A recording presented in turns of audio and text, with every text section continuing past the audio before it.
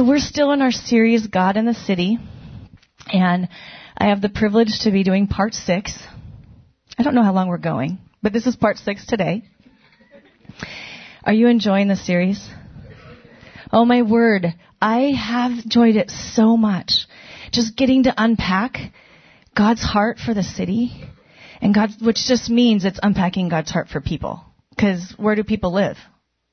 In the city, and the country, and the islands. But right now we're focusing on the city. And to remind ourselves, we keep hearing in the news in different places, the city is dying. Or when you talk about Casino Road, people are like, oh, I don't think I can go there. I live there, and I love it. But you know what? Truly, God has not left the city. He has not left us. What was last week? Easter? Declaring the resurrection life of Jesus. He's not dead. He's alive and living. And He's mindful of each one of us. So He's living in Seattle. And believe it or not, He's living on Casino Road. Because He lives in us. And we're here, right? Let's pray. Father, I just thank You for the honor it is to get to stand and just share what You've placed on my heart. Just as what was shared in the Psalms, what was shared through worship. Father, it's all because of You. And it's all for You. And we just thank You, God, that You, the creator of the universe, would choose to partner with us. And would choose to impart Your presence upon us. So Holy Spirit, I invite You. I invite You to help me to share what You've given me to share, Lord. In Jesus' name, amen. So our main text is going to be Jeremiah 29:7, which we'll get to in a minute. But before we jump into that, I want to set the stage a little bit. As I was preparing, you read the Bible, and I've read the Old Testament and read the New Testament, and you hear these stories in Sunday school, but then when you look at them fresh, you're like, oh, wow, I didn't link those together. Oh, goodness. So, because I had an aha moment, I'm going to share with you, and hopefully you will too. Jeremiah 29 is a letter to the Jewish exiles who had been forcibly taken captive by King Nebuchadnezzar. They were held in captivity in Babylon for 70 years. I'm not 70 yet, but that's a long time. That's more than my lifetime. And not only did He take them, but He and His armies destroyed Jerusalem in the process. But part of this is, throughout this time, God had been repeatedly speaking through the prophet Jeremiah for 23 years. That He's speaking to the people, pleading with the Israelites, saying, I am the one true God. Remember? Remember the 10 Commandments? Remember that you're supposed to serve Me and serve Me only? Now, if you don't change your ways, there's going to be consequences. Those of you that are parents, does that sound familiar? Okay, Eli, Luke, if you don't follow this, there's going to be consequences. Sometimes they change and sometimes they don't. And then there's consequences. I was the same as I was growing up. So sadly, yet again, the Israelites did not change their ways. And they did not listen to the voice of the Lord. So I want to start in Jeremiah 25, verses 1 through 11. And let me just show you the context here. Starting in verse 25. The word came to Jeremiah concerning all of the people of Judah in the 4th year of Jehoiakim, son of Josiah, king of Judah, which was the 1st year of Nebuchadnezzar, king of Babylon. So Jeremiah the prophet said to all the people of Judah and to those living in Jerusalem, for 23 years, from the 13th year of Josiah, son of Ammon, king of Judah, until this very day, the word of the Lord has come to me, and I have spoken to you again and again, but you have not listened. And though the Lord has sent all His servants, the prophets, to you again and again, the recurring theme here, you have not listened or paid any attention. They said, turn now each of you from your evil ways and your evil practices, and you can stay in the land the Lord gave you and your ancestors forever and ever. Do not follow other gods to serve and worship them. Do not arouse my anger with what your hands have made, then I will not harm you. But you did not listen to me, declares the Lord, and you have aroused my anger with what your hands have made, and you have brought harm to yourselves. Therefore the Lord Almighty says this, because you have not listened to my words, I will summon all the peoples of the earth, and my servant Nebuchadnezzar, king of Babylon, declares the Lord. And I will bring them against the land and its inhabitants, and against all the surrounding nations. I will completely destroy them, and make them an object of horror and scorn and everlasting ruin. I will banish them from the sounds of joy and gladness, the voices of bride and bridegroom, the sound of millstones and the light of the lamp. This whole country will become a desolate wasteland, and these nations will serve the king of Babylon for 70 years. That's like the biggest time out I have ever heard of. That's legit. Oh my goodness. God used Nebuchadnezzar in Babylon as his agent of judgment against Israel for their sins of idolatry and their rebellion against him. In his book, A Theology as Big as the City, Ray Bakke says, and Pastor Chris Pepler has been referencing this throughout our series, while the Jews grumbled in their Babylonian ghettos 1,000 miles from Jerusalem, wallowing as victims in their own hopelessness, the prophet proclaimed a bigger picture. Is God an evil father? No, he's not. He's a good father. And as good parents, do we need to create boundaries for our children? Because we're mean? Our kids might think we're mean. But no, because we're looking after their well-being. So the Israelites were at a point of despair. They felt like God had abandoned them. But God always brings hope and restoration. He always makes a way for life. And God is about to provide a pathway for them to prosper. We've been talking about Seattle. We watched the video about Seattle is dying. We talk a lot about Casino Road because that's our neighborhood, right? That's our community. It would be easy to feel hopeless and kind of looking around with the homelessness situation, with bondages of addiction, just with all this negative stuff that we see over and over. But there's one little phrase I like to cling to, but God. Remember, He always makes a way for life. He always brings hope and restoration if you choose it, right? I'm so thankful. So thankful. Let's look at that message of hope through Jeremiah. Jeremiah was a letter that he sent to the exiles in Babylon, and he sent it through this man named Elasah to come and bring it. And I was thinking about that, and I just thought, they didn't have cell phones. They didn't have email. They didn't have a vlog or a blog or texting. So it had to be declared and proclaimed in the streets. So he had to go out and just be like yelling it. Call everyone. There's a message from the word of the Lord. I have a word of the Lord for you. And remember, they were in exile. So maybe it had been a while since they'd heard his voice. And now all of a sudden it's like, gather everyone you know. And then they would have to have different points for it to be declared. And here is what was declared. We're going to start in verse 4 of chapter 29. This is what the Lord Almighty, the God of Israel, says to all those that I carried into exile from Jerusalem to Babylon. Build houses and settle down.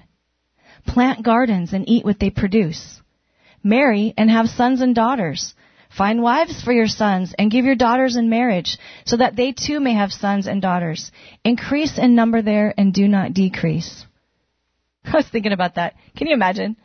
You've left the promised land. You've been forcibly carried off. You're stuck in these ghettos, as they called it. And you're thinking, God, now you're telling us you brought us here? Are you kidding me? It was that wicked King Nebi that brought us here.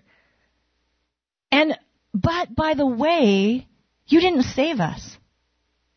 In fact, you've abandoned us. And we don't even belong here. And now you're telling us to settle down? Oh no, we don't plan on staying here that long. You're telling us to increase in number? Yeah, no. No, we're getting out of here. But what God was telling them, stop dwelling on death. Does that remind you of some of your life at times? At times, we've got the high places and the low places. And at times it's like you just want to dwell here and you're just tempted to dwell on your own lack, on your loss, on being the victim, just having a pity party. But what God is saying, don't do it. Don't take on a victim mentality. It helps nothing. Instead, pursue life. Build houses. Plant gardens. Increase in number. Celebrate. Increase, do not decrease. Here's the key. Grow and flourish where you're planted. It's a good reminder in every season of our life, huh? At least for me. And then in verse 7, it goes on to say, not only are you to settle and increase in Babylon, but in verse 7 it says, also, means don't forget this one. I'm going to tell you something else, and this is going to be good. Also, seek the peace and prosperity of the city to which I have carried you into exile. What? Pray to the Lord for it, because if it prospers, you too will prosper. Now he's taking the next step. Not only is he saying to bloom where you're planted, but now he's saying, I want you to pray for your captors. What in tarnation? Pray for your captors? Really? They're like, we're supposed to seek peace for them? Are they giving us peace? No. We're the victims here. They should be the ones bowing and coming to us because we are the children of God. And they have stolen us. They didn't have the right to take us in their mind. What about your promise, God? We shouldn't even be here. Little did they know that God was giving them a key. He was teaching them and telling them, do not play the victim. Because when you play the victim, what happens? You allow yourself to be victimized. That's not okay. Never. His pathway to wholeness was to pray for the peace and prosperity of the place where they were, of the place where we are. And whether you embrace it or not, were they embracing that? No. Was it easy for them? No. Is it easy to pray for those that are mean to you or that treat you wrongly? Not easy. Is it right? It's right. They couldn't afford to let themselves be isolated. They couldn't afford to be independent because God was showing them that their prosperity depended on the prosperity of others. Have you thought about sometimes in our life we strive. We strive to get ahead. We strive to make that dollar. We strive to whatever. And then sometimes you step back and you discover there was a wake that you left climbing on where you needed to go. God's like, don't do it. He was trying to reveal to them that in fact they were not victims. But have you thought about maybe they were actually on a mission from God? Because didn't it say that He put them there into exile? So I guess they were on a 70-year Babylonian missions trip, so to speak. For Jesus has commissioned us not to be isolated. And in Mark 16:15, He even says, go into all the world and preach the good news to all creation. The word all kind of takes away that isolation, takes away that us and them. I'm just going to choose what I like and I'm going to just forget about the rest of it. It's all. Are we an all? I'm an all. My grandma would share Jesus every time she went, everywhere she went, and she would talk about whosoever. And my grandma would be like, I'm a whosoever. That means it's me. I'm an all. And in some small way, this story reminds me of almost 11 years ago when I left my job at World Concern. Some of you know that I worked at a Christian relief and development organization, which basically means we reached out to the international poor. And the poorest of the poor was their focus. And it's a ministry of Krista, which I don't know if any of you have listened to the Christian radio station, Spirit, but that's also ministry of Krista. Katrina and Sarah both teach school at King Schools, which is also that. Anyway, side note. I was there for 12 years, and throughout that 12 years, I wore a lot of hats, but one of the privileges I had was to be able to go out and speak and share the stories of the poorest of the poor around the world. I was able to speak out and bring awareness to trafficking and to poverty and just the oppression of women and children around the world, just things that were so dear and close to my heart. I got to lead teams and take people internationally to Cambodia and Bolivia and Laos and just different places and bring them to see the work and make connection. So my job was pretty global. I'd always dreamed of getting married, of having a family. As a matter of fact, God had just placed it on my heart and told me that I would be married, that I would have kids. Side note was didn't get married until I was 36. So that was a long journey to wait. And secondly, I was told that physically I would never be able to bear children. But I knew that God had promised me. So when I was 39 years old, David and I miraculously got pregnant, and we were able to have our son Eli, whom you all know. So I left a successful career, and I was walking in my heart for the nations, and my heart for the poor, my heart for people, really. And I went from this global focus to I was stuck in my living room on Casino Road. Nothing against Casino Road. But it was more this isolation of being stuck at home. And it felt a bit like being exiled. And I didn't love it. So in the midst of this great joy to Eli, it was a really hard season in my life. It's kind of embarrassing to say that. Because here I had this miracle, this promise, this child who was amazing, and it was a gift from the Lord. But I was focused on my loss. And there were some extra circumstances in that I was recovering I had a physically complicated and hard delivery. So I had physical issues I was dealing with. And just the year before, I had lost my mom to cancer. And so I was also grieving the fact that I had this new baby and I didn't have my mama to share it with. So I was focused just on death. I was doing just what the Israelites were doing. Led me into like an identity crisis of such, because I was used to being around lots of people every day. Being able to share the heart and the vision that I had. And, everybody was always like, good job, that's amazing. I wish I had your job. Oh, and you just get to be part of that process to here I am with Eli at the house. David's at his work. And for those of you that have been moms, it's not glamorous, especially not at the beginning. It's pretty thankless at times, actually. Because you have to be put on the back burner because whatever that baby needs, that's what you do. And it's wonderful. But I got to the place that I told David, it's terrible, so embarrassing, I'm just going to tell you everything. I told David, I says, honey, I love you and I love Eli, but I hate my life.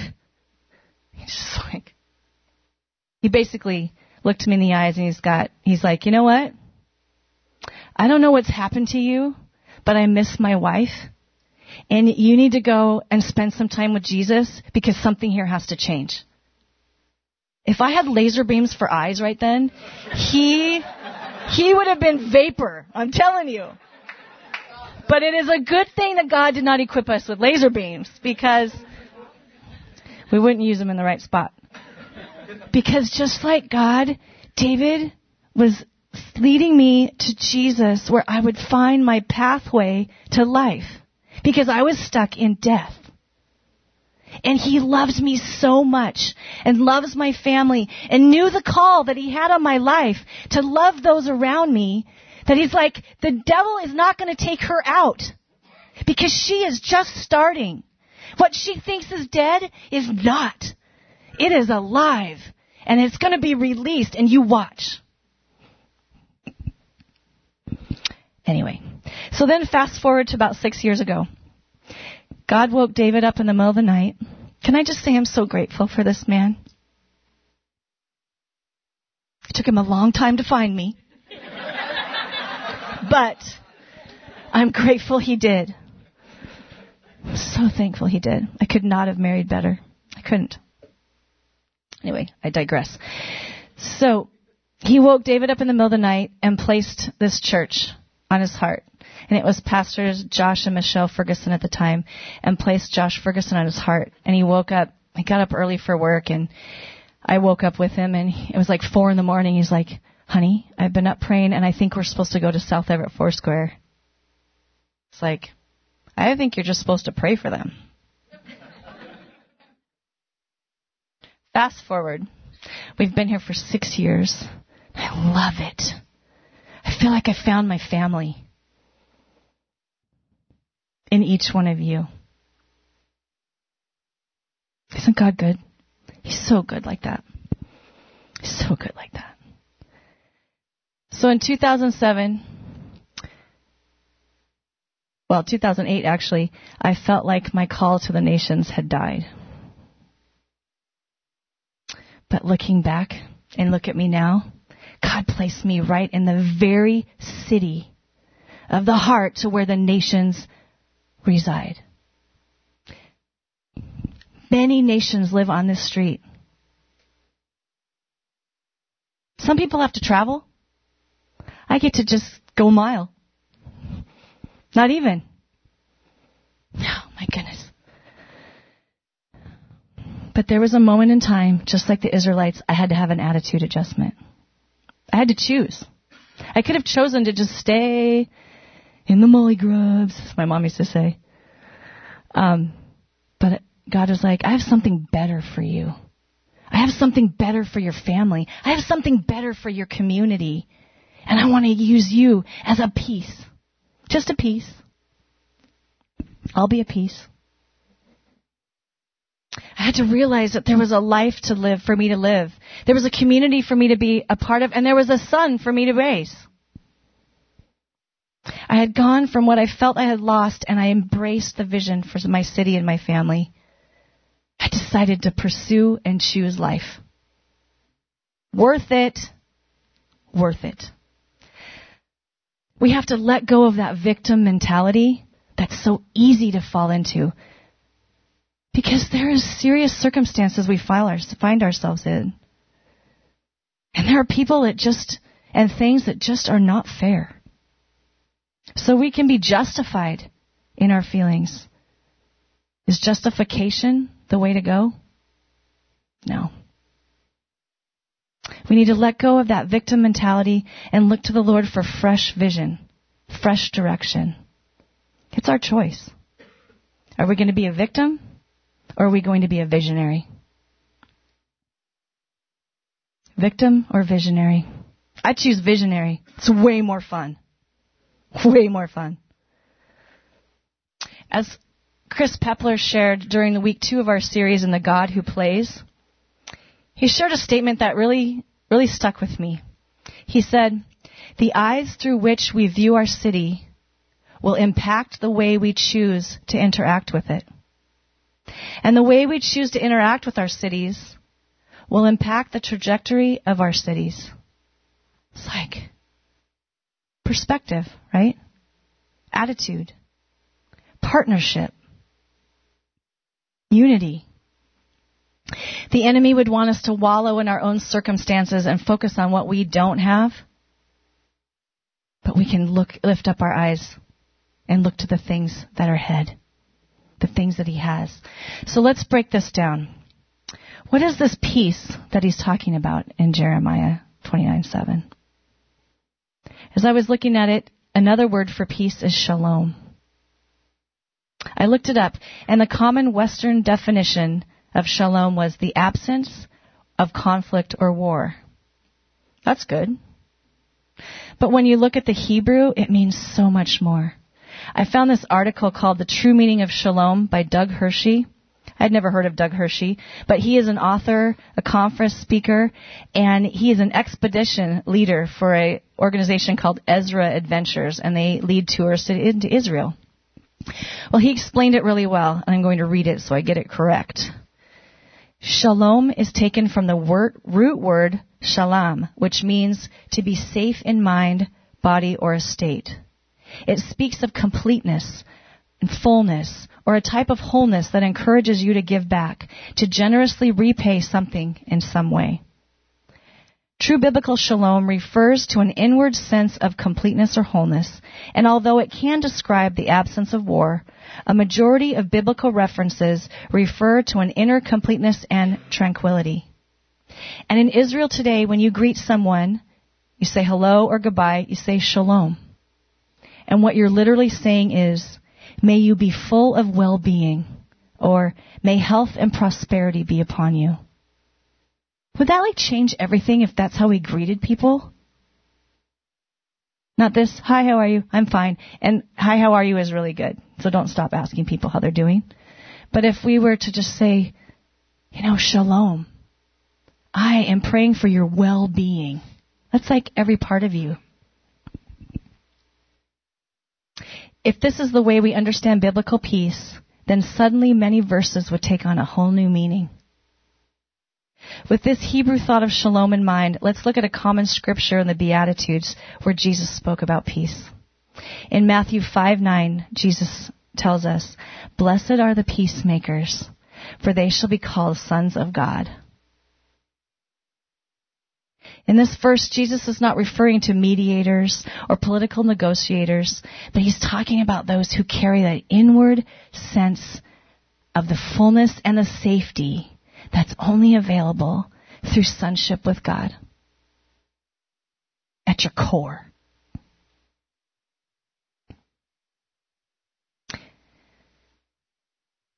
In the biblical Hebrew understanding of shalom, there's a point at which, this is my favorite, there's a point at which, that Doug Hershey says, that you have so much shalom in you that it just spills out from you and is repaid or rendered to others. I had to stop when I was reading that. I was like, God, that's what I want. I want to be so filled with you that I don't even have to say anything. And I can go up to somebody and hug them and they would know that you love them. Because you don't just love me. I'm just a piece. But you love all of creation. Remember we talked about all earlier? You love all. And if different people start being so filled with shalom that they're spilling on others, that's when you see the world change. Anyway. So as you make others peaceful and inwardly complete, that makes you a peacemaker. Jesus said these peacemakers will be called sons of God. Jesus was called the Son of God.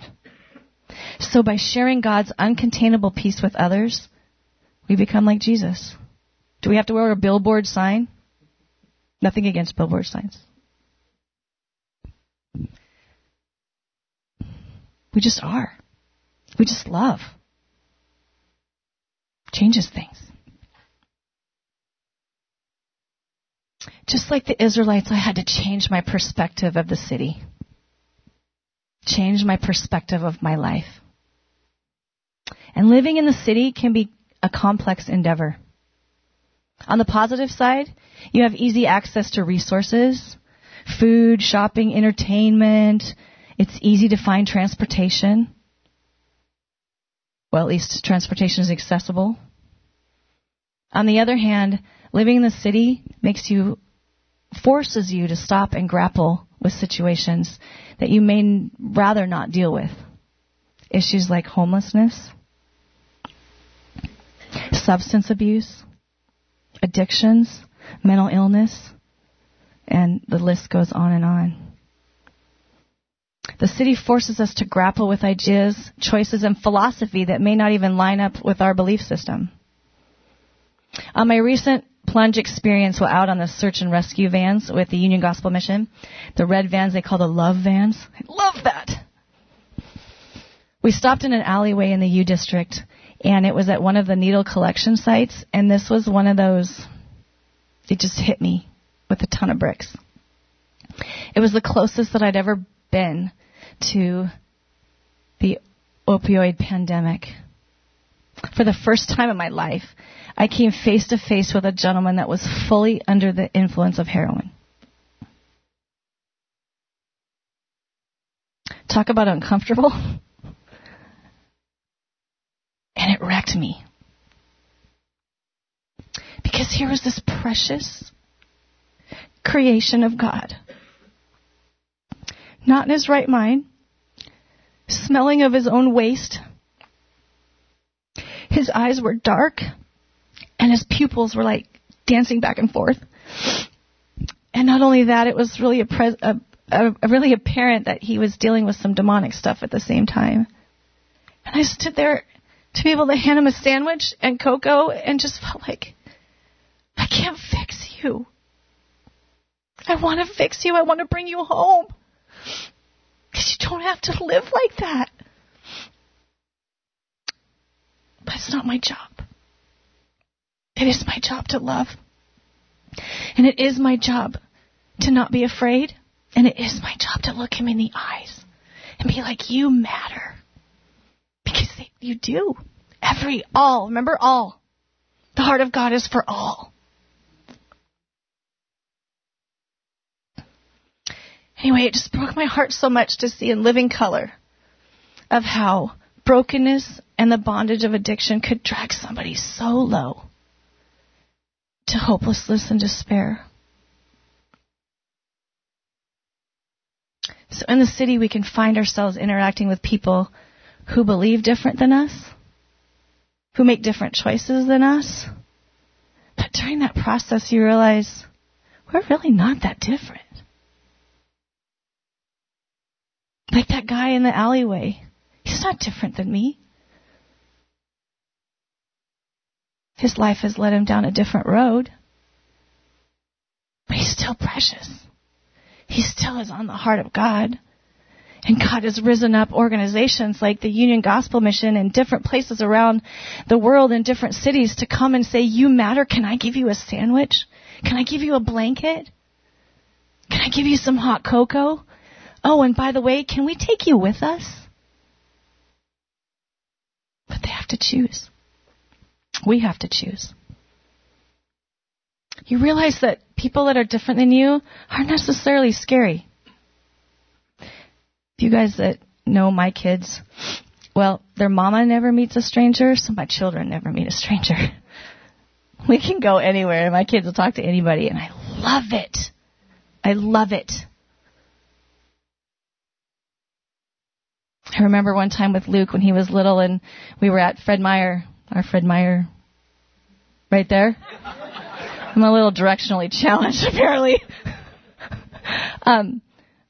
But at Fred Meyer, and I was talking to a gentleman and out sitting on the side there, a homeless gentleman, and he was talking to Luke, and he reached out his arms, and I just let him hold Luke. And Luke hugged him. And I was like, yeah. Okay. But we come to the realization that it's not just us. I mean, it's not just me and what I think because I know everything. Those are the people I'm going to interact with. Because if they wear white jackets, like me and my sister, and Danessa, we're in. And Carol, and Karen. Anyway, we're in, but those people that aren't wearing white, forget it. Remember the y'all?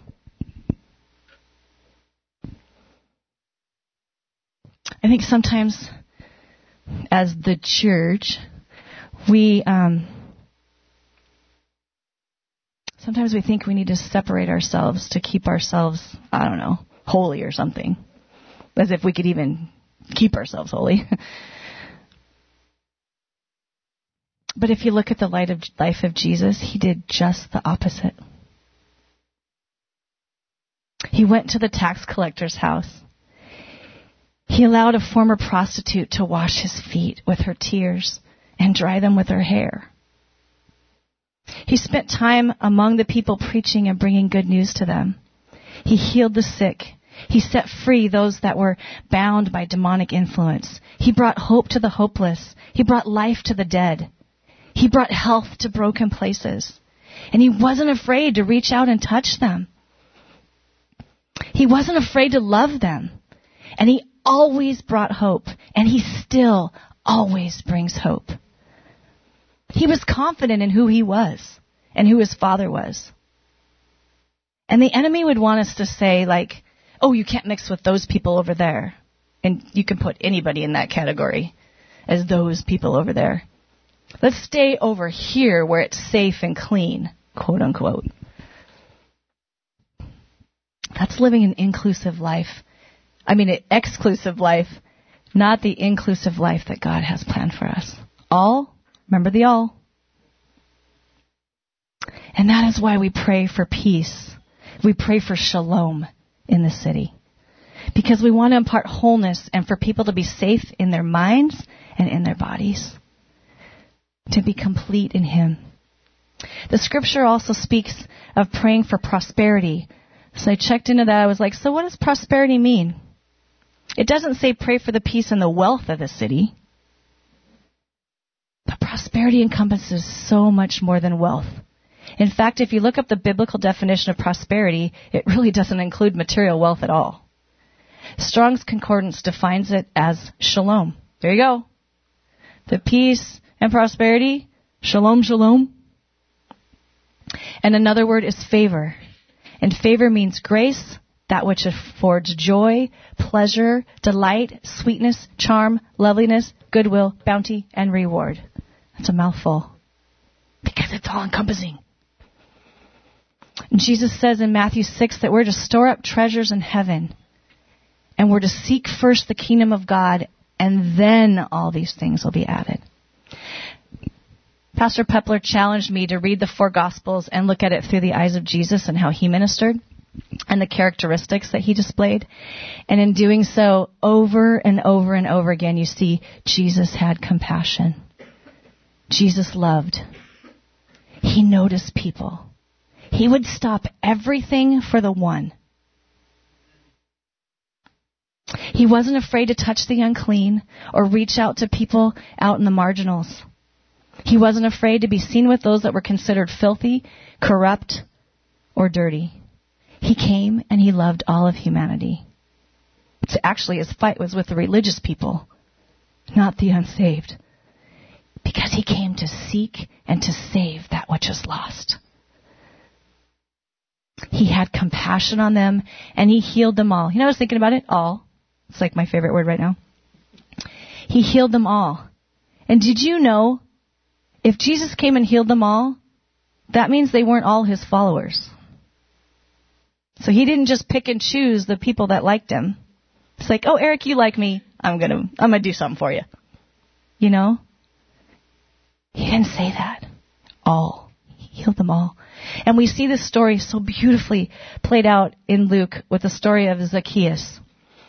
The story is found in the Gospel of Luke, chapter 19, verses 1 through 10. Jesus entered Jericho and was passing through, and a man was there by the name of Zacchaeus. He was a chief tax collector and was wealthy. He wanted to see who Jesus was, but because he was short, he could not see over the crowd. So he ran ahead and climbed a sycamore fig tree to see him, since Jesus was coming that way. When Jesus reached the spot, he looked up and said to him, Zacchaeus, come down immediately. I must stay at your house today. So he came down at once and welcomed him gladly. All the people saw this and began to mutter, do you see Jesus? He's going to be the guest of a sinner.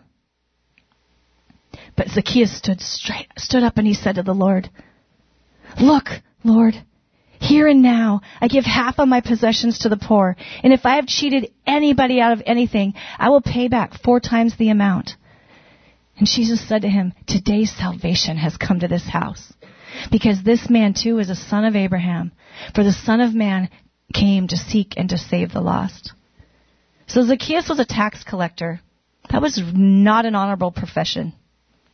The fact it notes that he was wealthy screams of corruption. Tax collectors, more often than not, would collect much more taxes than the law allowed them to take. So they would pay Rome what was due and pocket the rest. So I was thinking about it. So the thing about Zacchaeus, he had heard about this master. He'd heard about this man who was doing good for people. And he was compelled to go and see him. And I would suppose that it mentions that he was short in stature, but I would say he was also short in friends. Tax collectors were not popular. And dare I say, he was probably despised and even hated. But that being the case, I don't think the crowd would just be like, "Ooh, here's Zacchaeus. Let's move out of the way. Let's let him go to the front because he's short. Because he wants to see Jesus." Doubt it. So instead, he climbed up a tree so that he could see but also stay a safe distance from the crowds. And as I mentioned before, Jesus was intentional. He was seeking out those who were ready for an encounter with him. He noticed Zacchaeus in that tree, number one. Number two, he stopped. So he stopped the entire procession and took notice on Zacchaeus. He called him by name. He didn't just say, "Hey, dude in the tree, come down here so I can see you." No, he called him by name. He knew him. And then he asked, he didn't just say, no, wait a minute. Let me back up a second. He told Zacchaeus, "I'm coming over to your house today." Not like, "Do you think someday you could ask me over? We could open up our schedule." He's like, "I'm coming to your house today." And of course, it caused an uproar. How could Jesus identify with, let alone be seen with, the likes of Zacchaeus? He's a thief. Doesn't Jesus know he's a thief? One encounter with Jesus and Zacchaeus' life was forever changed. And so much so that it says in verse 8, "But Zacchaeus stood up and said to the Lord," I'm going to repeat it, "Look, Lord, here and now I give half of my possessions to the poor, and if I have cheated anybody out of anything, I will pay back 4 times the amount." One encounter with Jesus brought instant repentance and instant recompense to the taxpayers of that city. So the cool thing is Zacchaeus' life was changed, but not only was his life, but that entire city. Because think about it. It says in the Bible, the very first sentence, Jesus entered Jericho and was passing through. This wasn't even his destination. He was going through. But it was Zacchaeus' destiny. It was Jericho's destiny. Because that day, one touch with Jesus, everything changed. God's plan all along was to touch Zacchaeus' life, so that Zacchaeus could then in turn touch the community that he had robbed from. So do you think God could use us to change a community? Change a city? He used a robber, a thief. Jesus had a way of changing the way people viewed things. They were looking for a Messiah that would come like a soldier. They're like, "Rambo, we're waiting for Rambo. He's coming. I know he's coming, and he's going to just change everything." Did Jesus come like Rambo? Instead, with Jesus, they were met face to face with God in flesh. He wasn't who they expected him to be. He didn't have a machine gun. He didn't have a plan of, "I'm just going to knock them all down and we're going to just overthrow the government." He was compassionate. He was kind. He healed them. He delivered them. He forgave them. Their lives were changed when their perspective on the kingdom of God changed. The very way they thought of God was transformed. And as I quoted Pastor Chris earlier, the eyes through which we view our city will impact the way we choose to interact with it. As we focus on praying to the Lord for peace and prosperity of the city, our view will change from an us and them mentality to it's just us. Once you realize you're actually part of the city, the Israelites had to realize, now they were actually part of Babylon because they lived there. God can use and bring change. As each of us reach out to the one in front of us, that we're just his hands and feet, if we take the time to notice people, to stop and look them in the eyes so that they know they matter, we take time to love them, we'll see the cities change. As I mentioned, the world may say that Seattle is dying. There's just way too many trapped in the prison of addiction. There's no hope. But last week, when Chris's friend Richard McAdams was here, I think we have a picture of him. He so beautifully reminded us there is hope, and his name is Jesus. He said, Jesus died on the cross so we could be in relationship with our Father. But not only that, but we could be in right relationship with each other. Shalom. He shared that he's beginning to notice that the city is taking notice of the relationship that the Union Gospel Mission has, and that they've started looking to UGM to help them. More attention is coming to homelessness. More attention is coming to the addiction, he said. For to actually make a dent in this, there has got to be a relationship part. People have got to start stopping and asking and actually seeing people on the streets. The city before wouldn't even take notice of UGM being a Christian organization. Now they often call us and ask us to help. The city has been watching and seeing, and without noting it, they are realizing the good news because it's being played out in front of them. UGM has been praying for the peace and prosperity of Seattle for years, and Seattle's changing. One person at a time.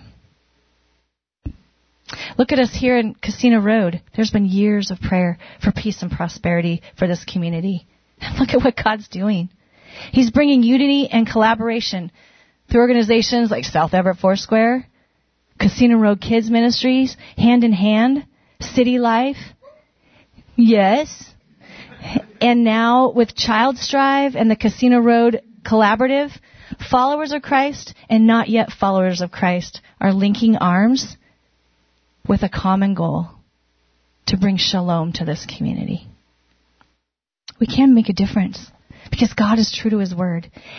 And he gave us the key in Jeremiah 29:7. Whether we feel like it or not, whether we like what's going on around us or not, as we choose to take notice, stop and see people, as we take the time to bring Jesus into their space, gives them the chance to encounter him. And their lives will be changed. And then just like Zacchaeus, they can turn right around and do the same thing. Who can then turn around and do the same thing? Who can then turn around and do the same thing? Because as the city prospers, as this Casino Road community prospers, as Everett prospers, we too here in this room will prosper. So I have something for you to think about as we close. Ask God to show you where there's areas in your life, whether you work, where you live, where you interact. Where's the specific areas that you can be praying for shalom? In the Amplified Bible, it communicates Jeremiah 29:7 as, and seek, inquire for, require and request the peace and welfare of the city to which I have caused you to be carried away captive. And pray to the Lord for it. For in the welfare of the city in which you live, you will have welfare. I thought, welfare. I looked up welfare, and in the King James Dictionary, it defined welfare as the exemption from misfortune, sickness, calamity or evil, the enjoyment of health and the common blessings of life, prosperity, and happiness as it applies to persons, societies, civil governments, and states. I was like, so when we combine shalom with welfare, everything changes. Everyone changes. You've been listening to a podcast from South Everett Foursquare Church. For more information about us, please visit us online at www.southeverett.org.